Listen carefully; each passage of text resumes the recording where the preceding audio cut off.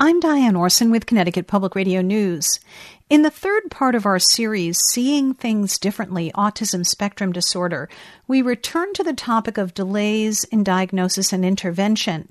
Earlier in the series, we focused on the persistent 2-year gap between the time most children can reliably be diagnosed with an ASD and the time they generally are.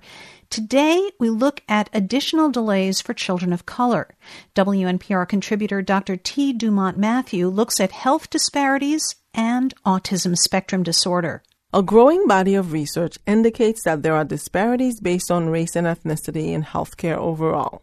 Dr. David Mandel of the University of Pennsylvania's Perelman School of Medicine says this is also found in the field of autism.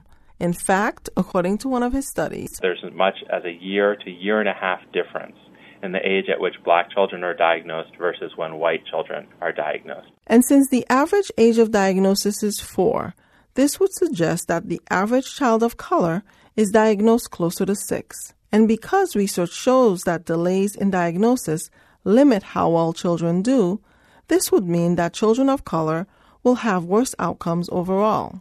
Dr. Catherine Zuckerman of Oregon Health and Science University says compared to white kids, children who are racial and ethnic minorities are less likely to be diagnosed with autism at all. They're more likely to be misdiagnosed or diagnosed with another condition when, in fact, they actually have autism. And also, when they're diagnosed, they're more likely to have a severe presentation. Researchers are currently sorting through why this happens.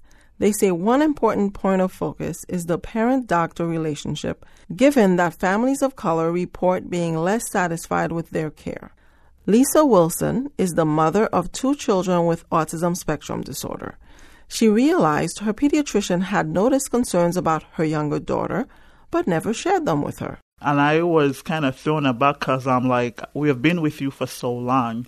If you had those concerns, why wouldn't you have said something to me like a couple months ago? So I kind of was a little bit furious with her about that. So I did end up leaving. Dr. Mandel offers several reasons for this additional delay in autism diagnosis for children of color. The way parents talk about autism differs, so that black families may use different language than white families in describing their child's symptoms.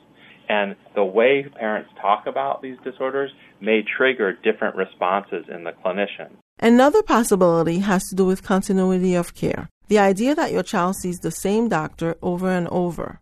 At a time when practices are larger, children may be spending less time with the same doctor. That disruption may affect the ability of the doctor to identify developmental disorders like autism. And Dr. Mandel offers a third possibility that needs further study.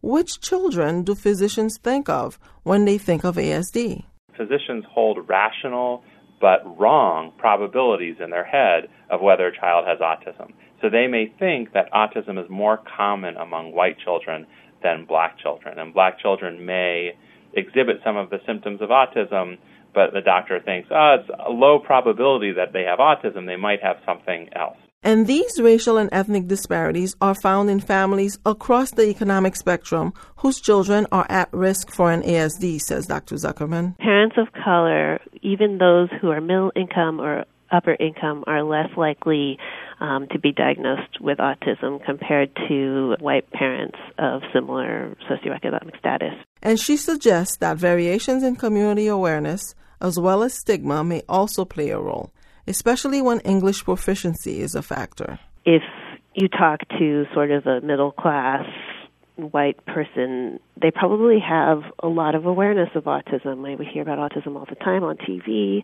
it's in all the media, but in fact a lot of families from minority communities have never heard of it. In addition, Dr. Mandel says it's important not to overlook less obvious factors.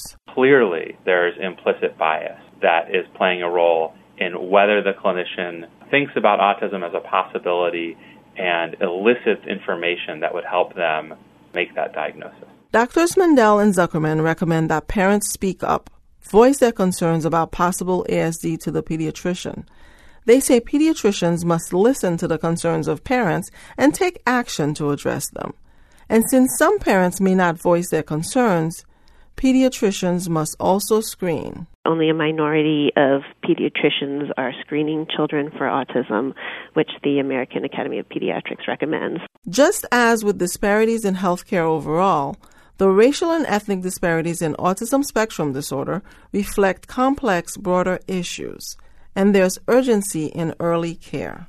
If we can address these disparities, it means we're reducing the age of diagnosis and increasing care overall, and we will reduce the cost to our society as a whole.